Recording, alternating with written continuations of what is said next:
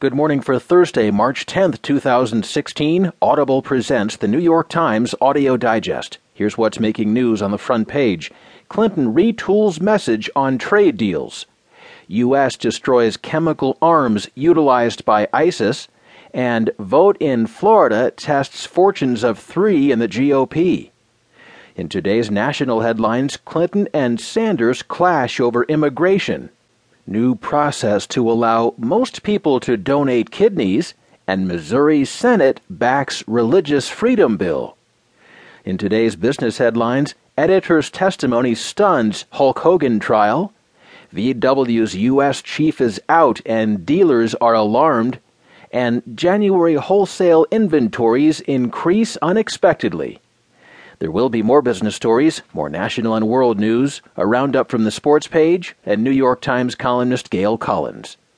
Now, as selected by the editors of the New York Times, here are the stories on today's front page. The top stories written from Detroit by Amy Chozick. Clinton retools message on trade deals. From the start of her presidential campaign 11 months ago, Hillary Clinton has presented an upbeat assessment of an improving economy, saying Wall Street and corporations would be held accountable, but must be part of the solution for all Americans to benefit from the country's prosperity.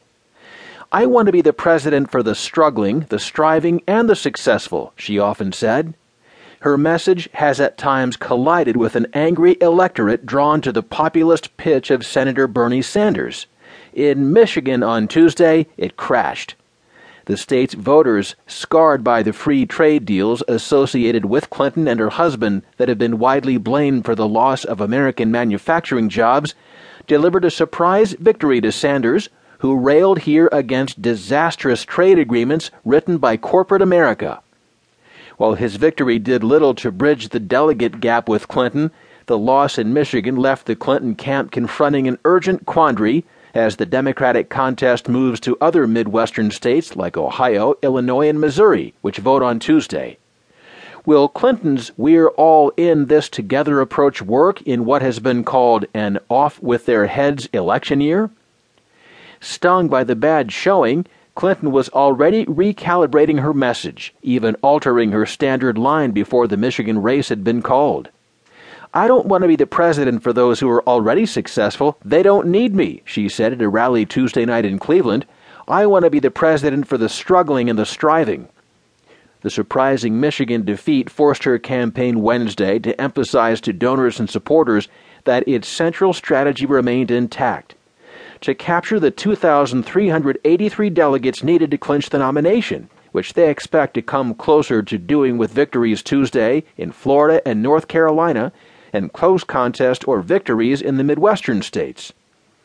But the campaign manager, Robbie Mook, acknowledged that it needed to better amplify Clinton's tough stance on trade deals and her plans to actually create and bring back manufacturing jobs, while contrasting her specific policies with what her aides say are empty catchphrases and trade bashing from Sanders.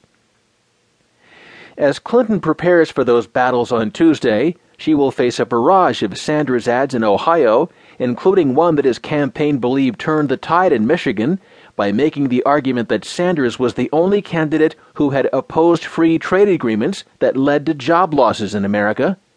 Sanders expanded on his critique in an interview Wednesday. "Hillary Clinton has supported virtually every one of these trade agreements," Sanders said in the interview, conducted Wednesday at a hotel in Miami. "Our message is resonating increasingly with the American people, and especially working people and young people who understand, and we saw this in Michigan yesterday."